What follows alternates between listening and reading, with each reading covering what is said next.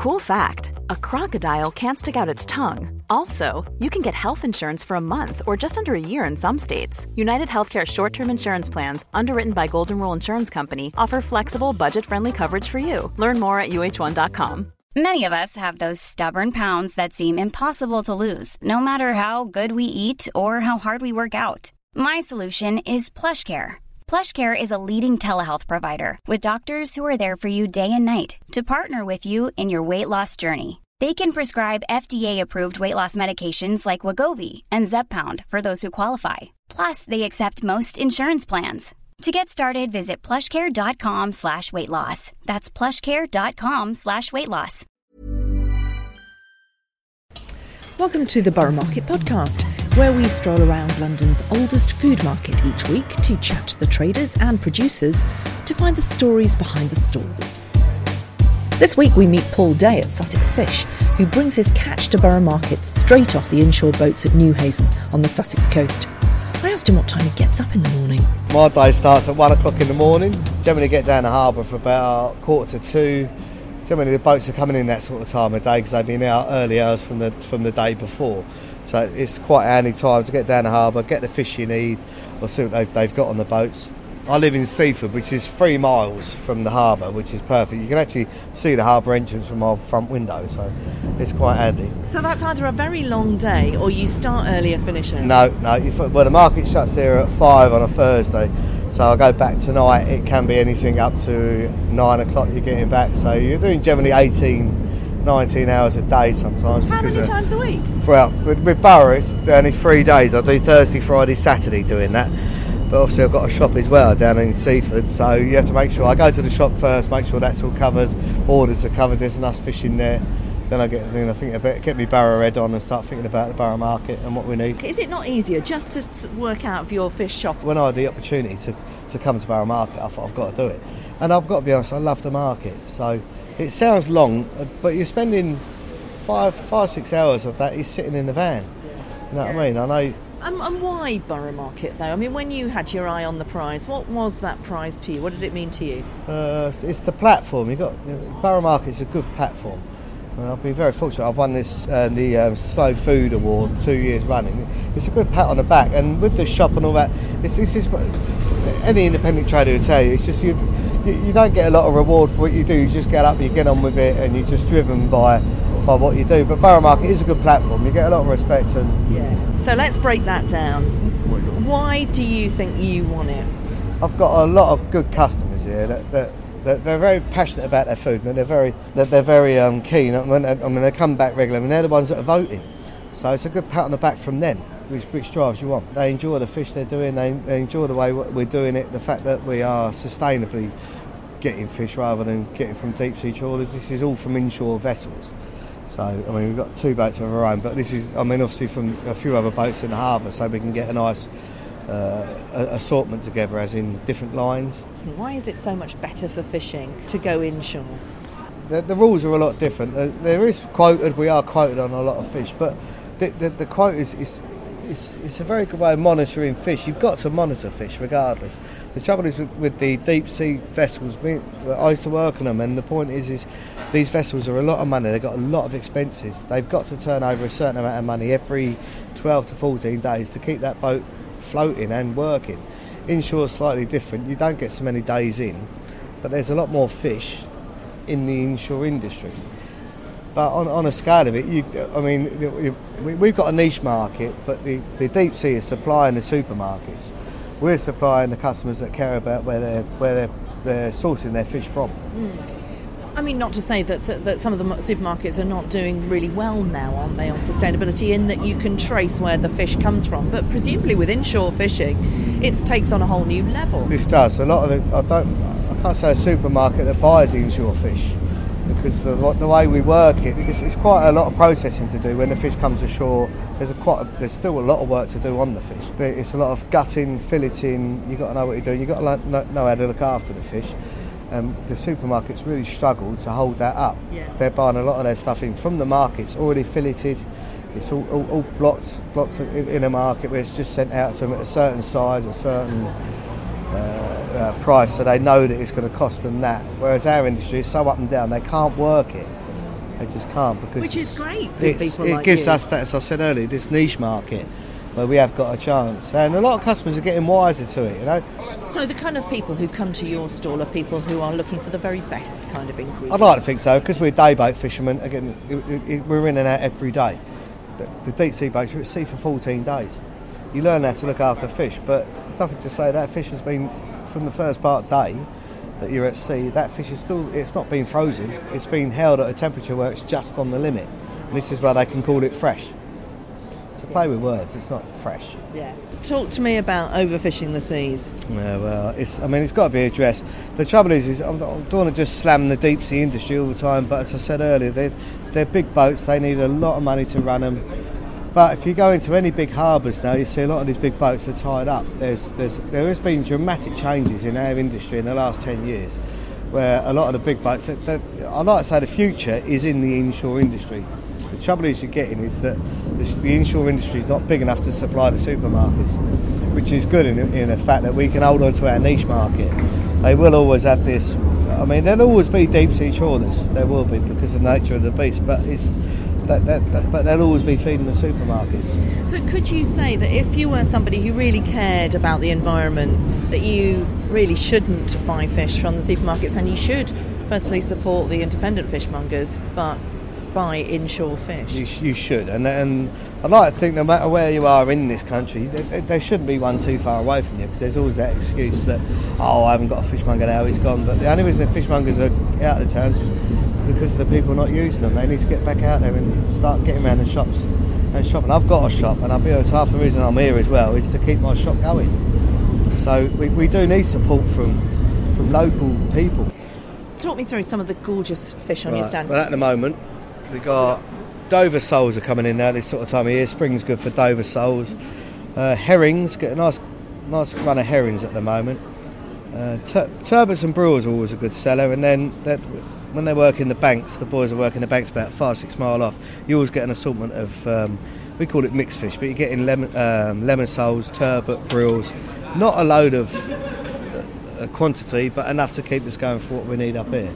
And if somebody didn't know their way around a fish stall, what should they be looking for? I mean, presumably they can talk to you. Yeah, exactly that. We're a lot more hands-on, so we can talk to the customer and ask them how they want to cook it. Are they familiar? You can sort of tell within the first few seconds of greeting someone that they're a little bit nervous or a little bit like they want to do it, but they're a little bit. We just say, just good fish. Just keep it simple.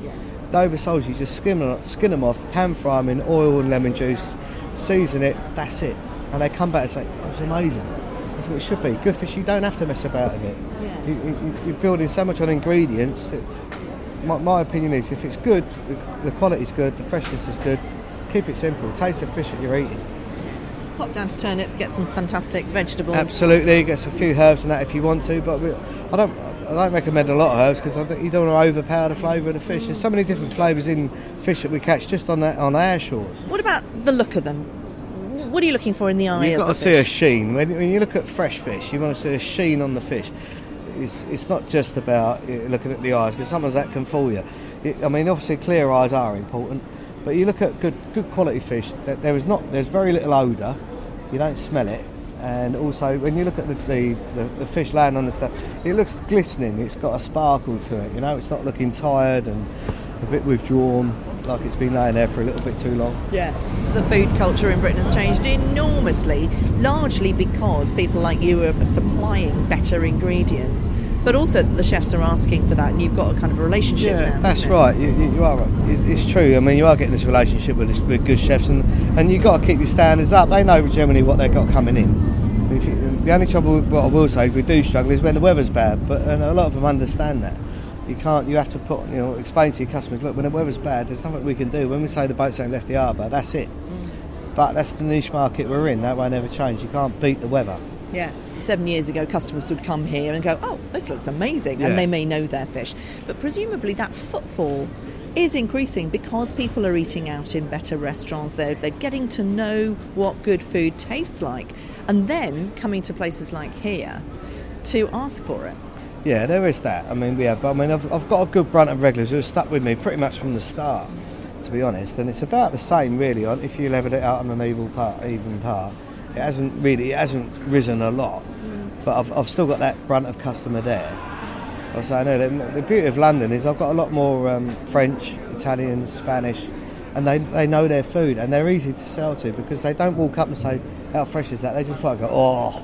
They just point and say how many fish they want. So it makes the selling side of that very easy. Yeah. People who know food is quite easy to sell to. Do you need to talk to these lovely customers? That's one of my regulars. Go on, off you go. Go on. I'll come back. As Paul gutted his gurnards, he showed off the kind of fishmonger skills that have his customers coming back for more. This is just gutting the gurnard for the gentleman. Look at the sound of the accent. I bet he's doing fish soup with it. He's got a couple of kilos of gurnard. This is great for fish soup. It's got a real sweet, shellfishy flavour to it. They eat a lot of shrimp and little crab, so that flavour comes through the fish.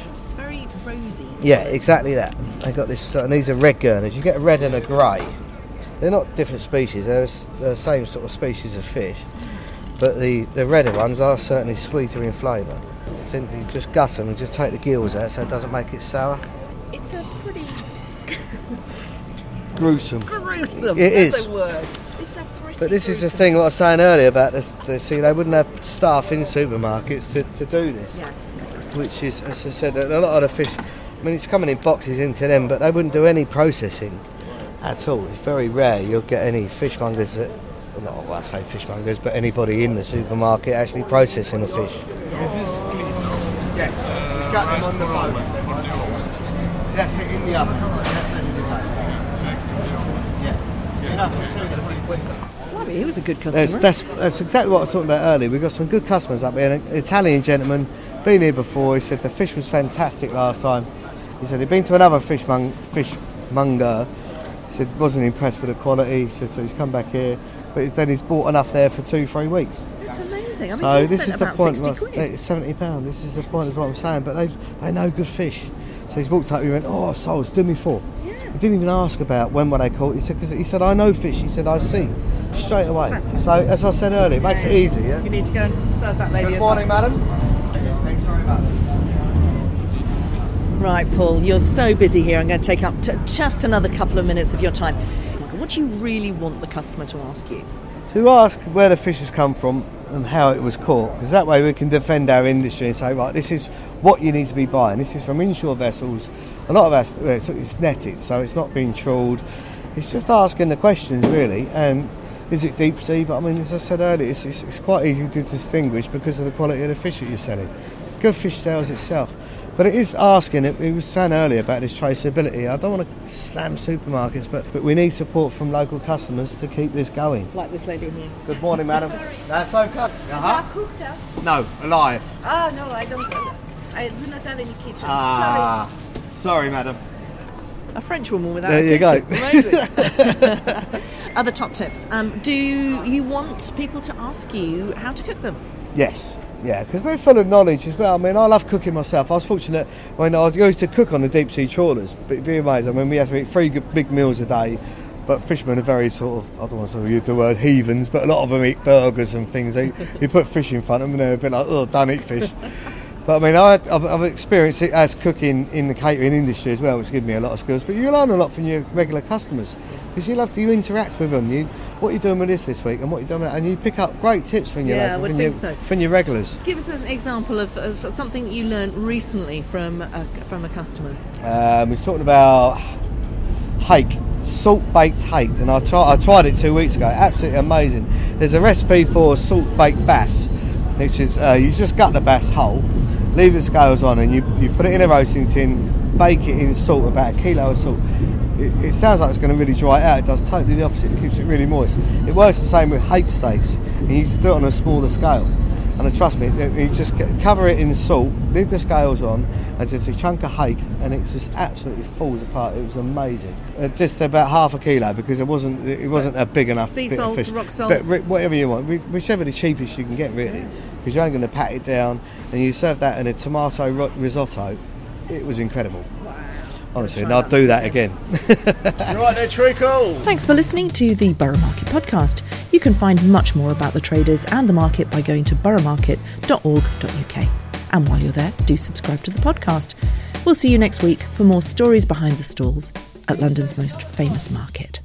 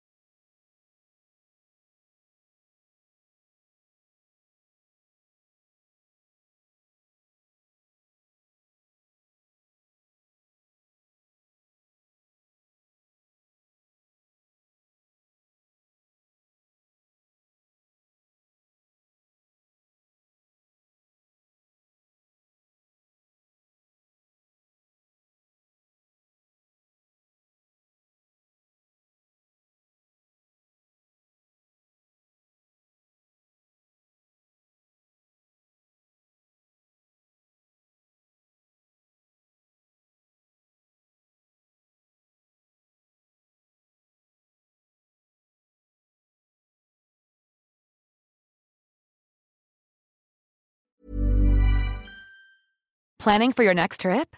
Elevate your travel style with Quince. Quince has all the jet-setting essentials you'll want for your next getaway, like European linen, premium luggage options, buttery soft Italian leather bags, and so much more. And is all priced at 50 to 80% less than similar brands.